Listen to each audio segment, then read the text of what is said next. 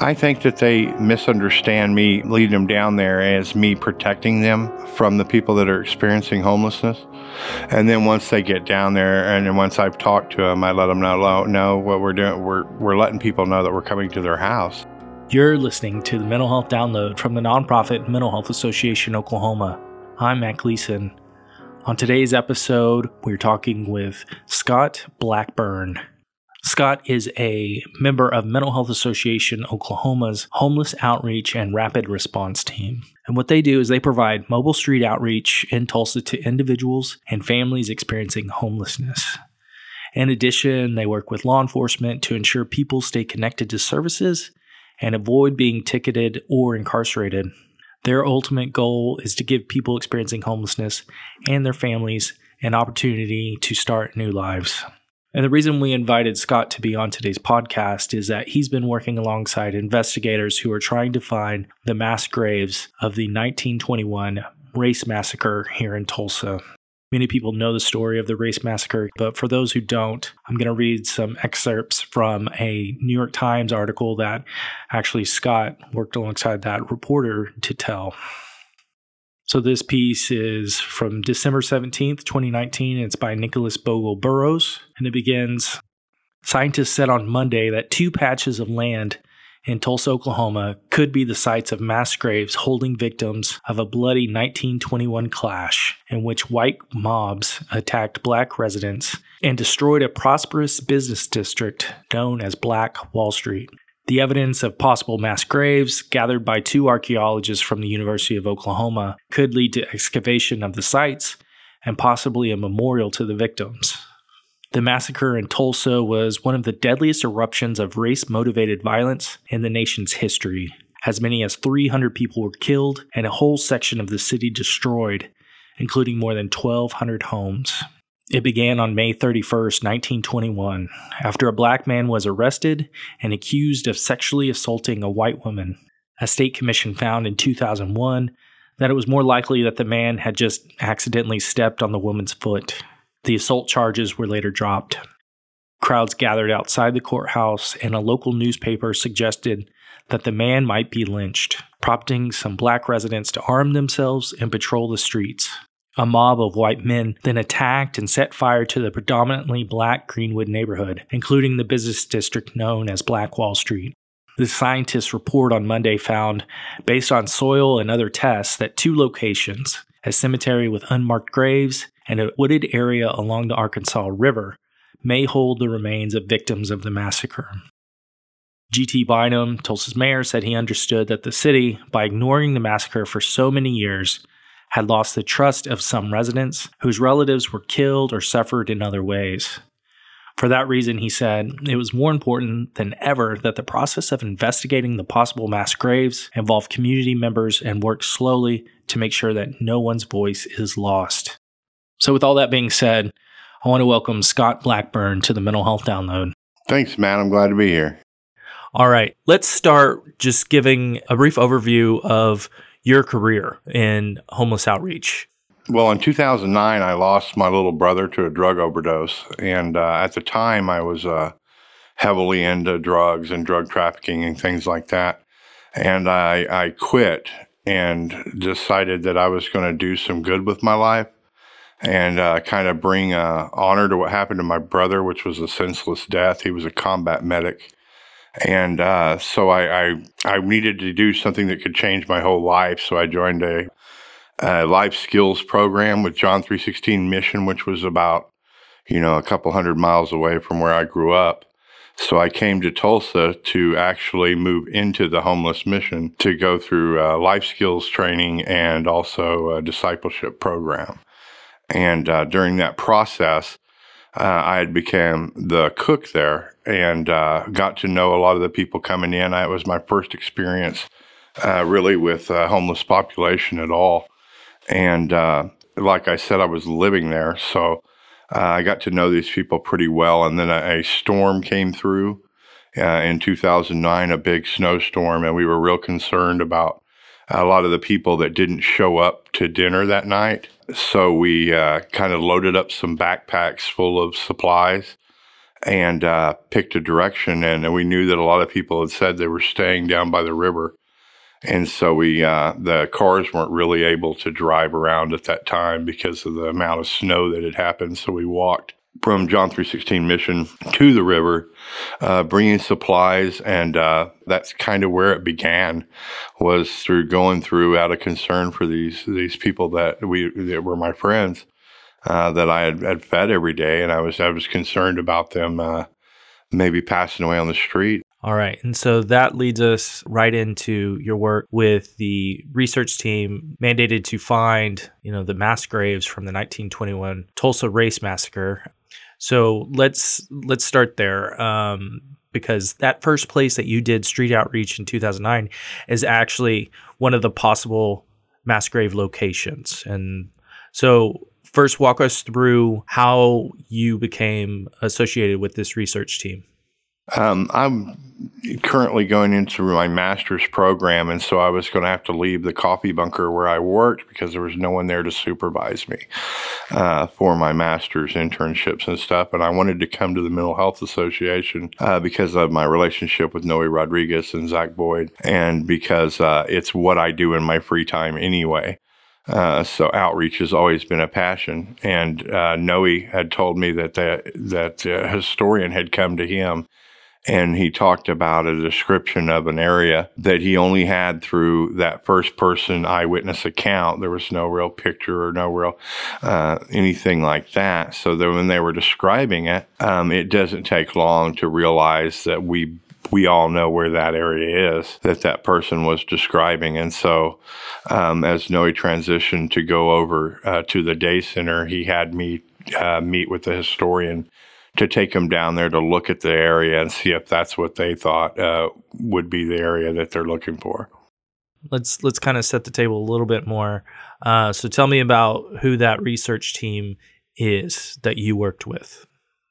It was me and mainly the historian, which is Scott Ellsworth. He and I worked the most together, looking at the area, and then of course we have the archaeologist team that came from the University of Oklahoma, where I believe they came from, and they've done a lot of digs and a lot of important work in Mexico and some other places, and they're really, really good at their job.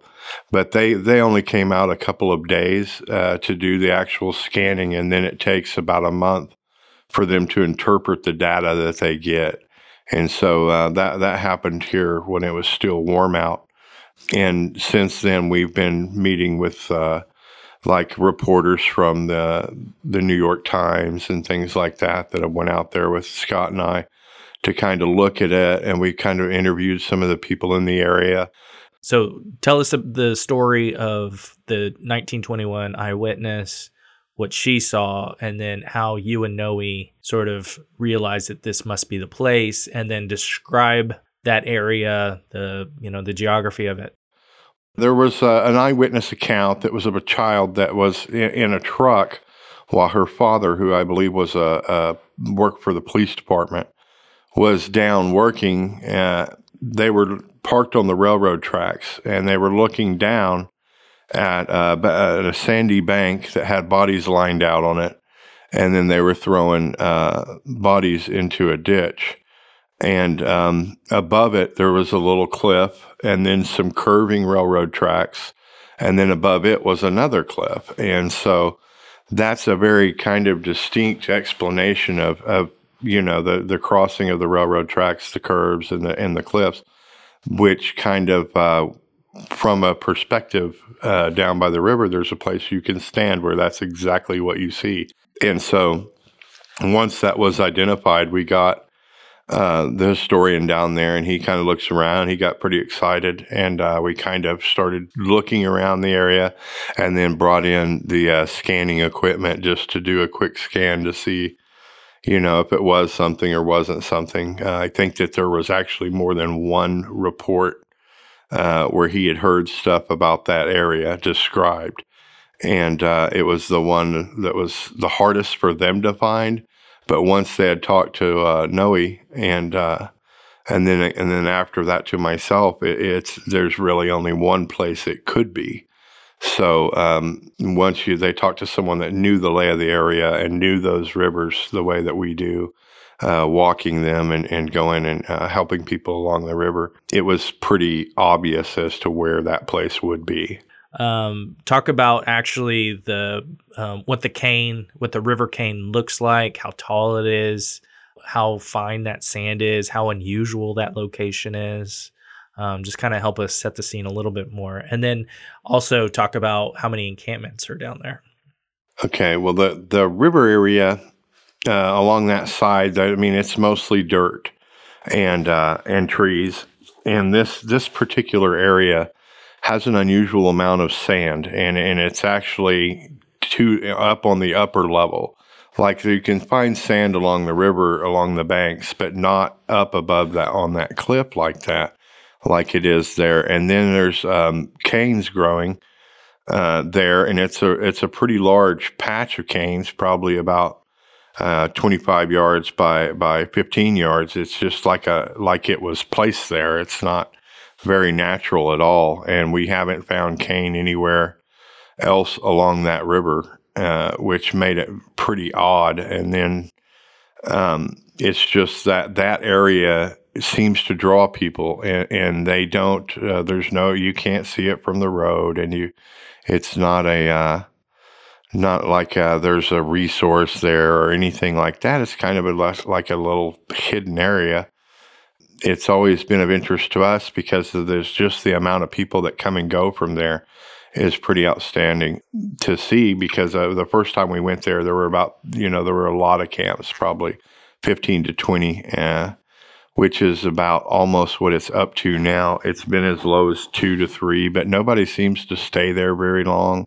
It's just, for one, it's close enough to a housing addition that their campfire smoke blows into the housing addition, and maybe they get asked to move by the fire department or someone like that.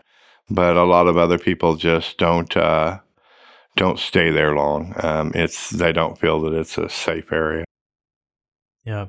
And explain why it is so difficult to get into that area. Talk about some of the barriers in there. Well, it's the train and the levee, and right. It's on the other side of the levee, and so there's no real roads to it unless you're are allowed to drive on the levee, which we are in touch with the dam authority and Corps of Engineers who control those areas, and also like an ambulance, anything like that can't go down there.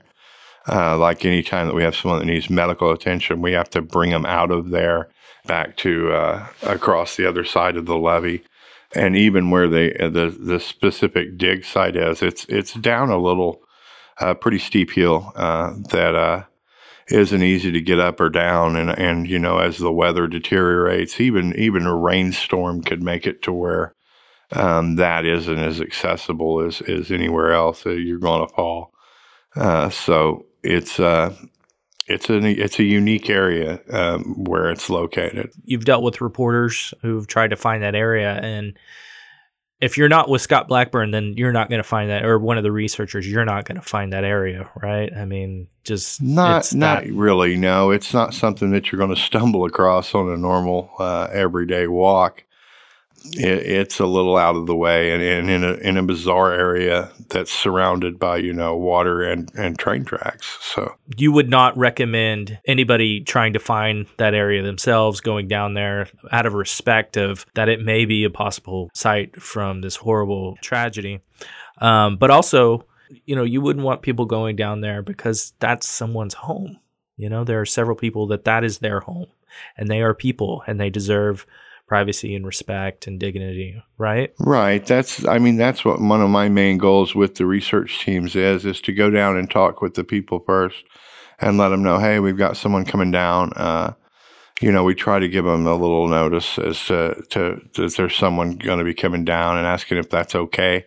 And if they say no, we won't go down there. But they never have. I mean, everybody's always been so helpful of this situation. That it's pretty amazing to see how that community feels about this, and about how they feel it's important that we let everyone do their job and find out if we found these people's fathers, or whoever is down there. Tell me about some of those people that you know who live in that encampment.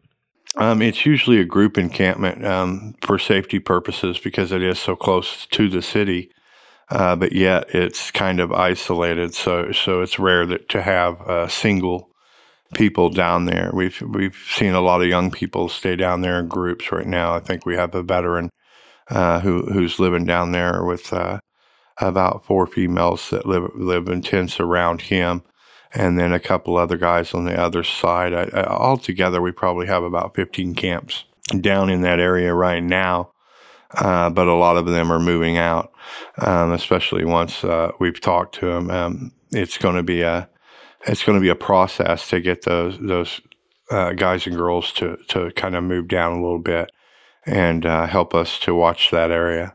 Tell me the story about you mentioned that you helped someone who was living in that encampment. She broke her ankle, right? Yeah, we had a girl that hurt her ankle going down there and was down at the bottom with her dog that we had to kind of carry back across the levee and get medical ambulance to come and take her in. She broke a small bone on the side of her foot falling down the embankment. It's a dangerous embankment. It's not really a great place, I would say, to live. But then again, if you're out there on your own, that hill and the noise that would be made of someone coming down it could give you enough time to prepare for somebody entering your camp. So it has that safety issue for the people that live down there, and that's kind of the attractiveness of it. And then the canes, of course, kind of add an extra barrier to wind and things like that. Yeah. When you have taken reporters down there, I seem to think that they probably haven't had a lot of contact with people experiencing homelessness and going into an encampment. Talk about just sort of their general perspective on things before they get to the camp, and then maybe what you kind of notice once they get a chance to see people experiencing homelessness and see that they're people first, right? Like, just kind of talk about how things that you've noticed. I think that they misunderstand me leading them down there as me protecting them from the people that are experiencing homelessness. And then once they get down there, and then once I've talked to them, I let them know what we're doing. We're letting people know that we're coming to their house. I mean, is pretty much what it's all about. And then once we get down there, like I mentioned before, the people living there have been so helpful. And I mean, they've helped string line, they've helped do things, and talked with the historian and talked with the reporters that come through.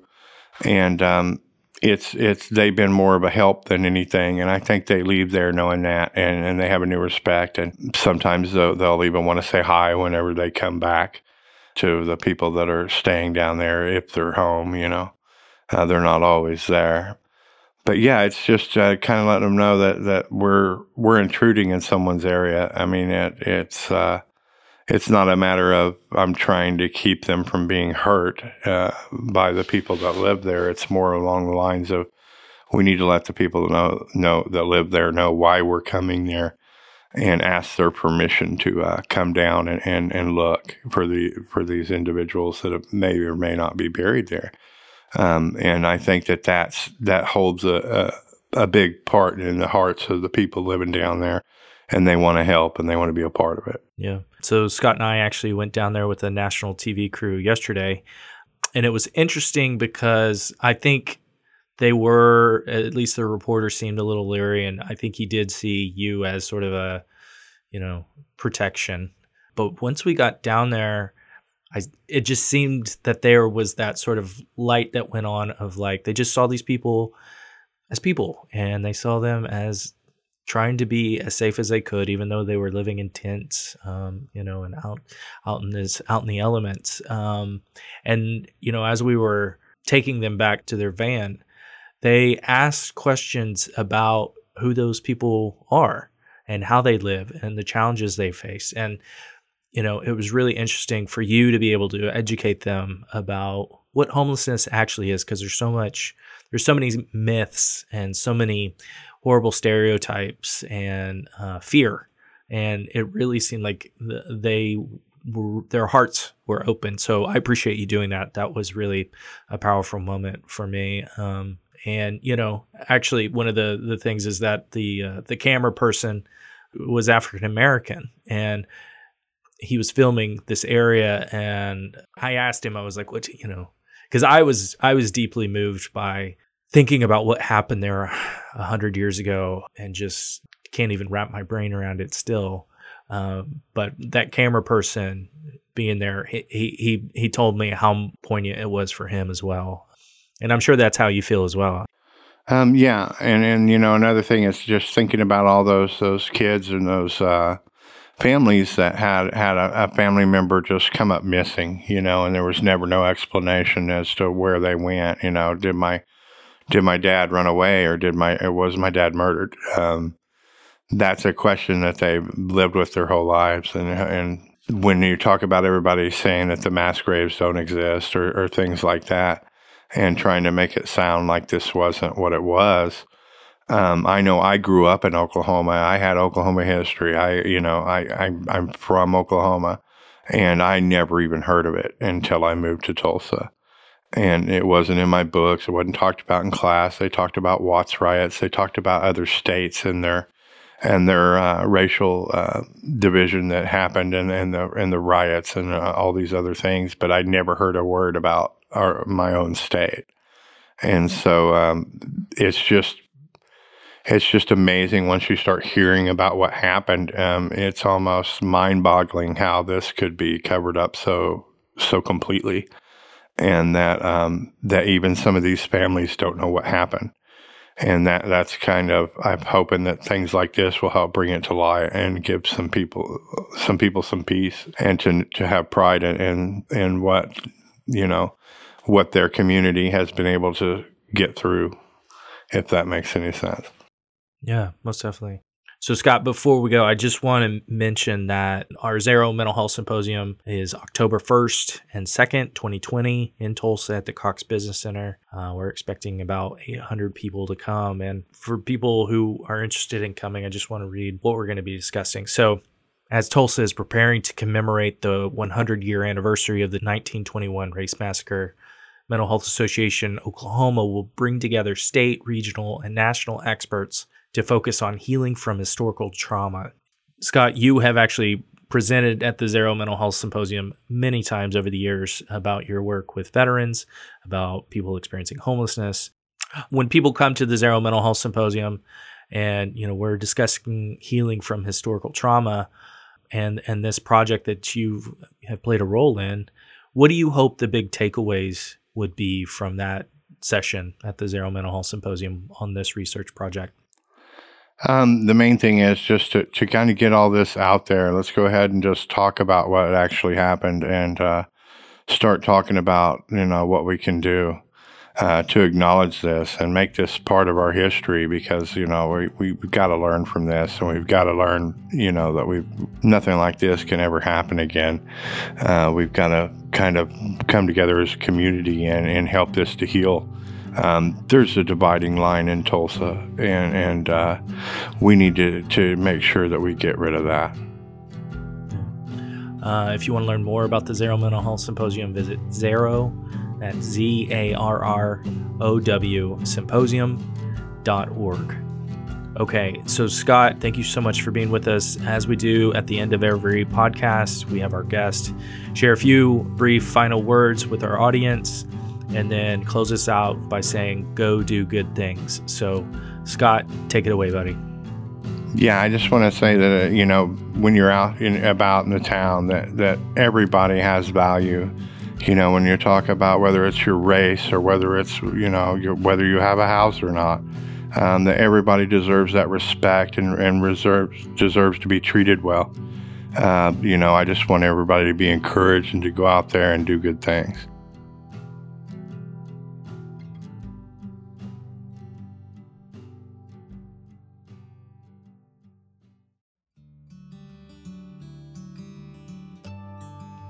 At Mental Health Association Oklahoma, we've spent the year asking people, how do they want to be seen? It's a simple question that is sometimes hard to answer. We've created a big mosaic with answers from hundreds of people, They say things like hashtag see me as capable, hardworking, or kind. Or maybe hashtag see me as a leader, an advocate, or a change maker. As an organization, we talk a lot about people first. Our programs and services are designed to help people be seen and acknowledged for their humanity. From suicide prevention and fighting stigma around mental illness to ending homelessness and reforming criminal justice, a lot of people in this organization are moving the needle on important topics in the state of Oklahoma. The thing is, these programs and services are not possible without our generous donors. Join us in our mission by donating today. Visit mhAOK.org and hit the big donate button at the top of the page, or donate on our Facebook page at facebook.com/MHAOKLA.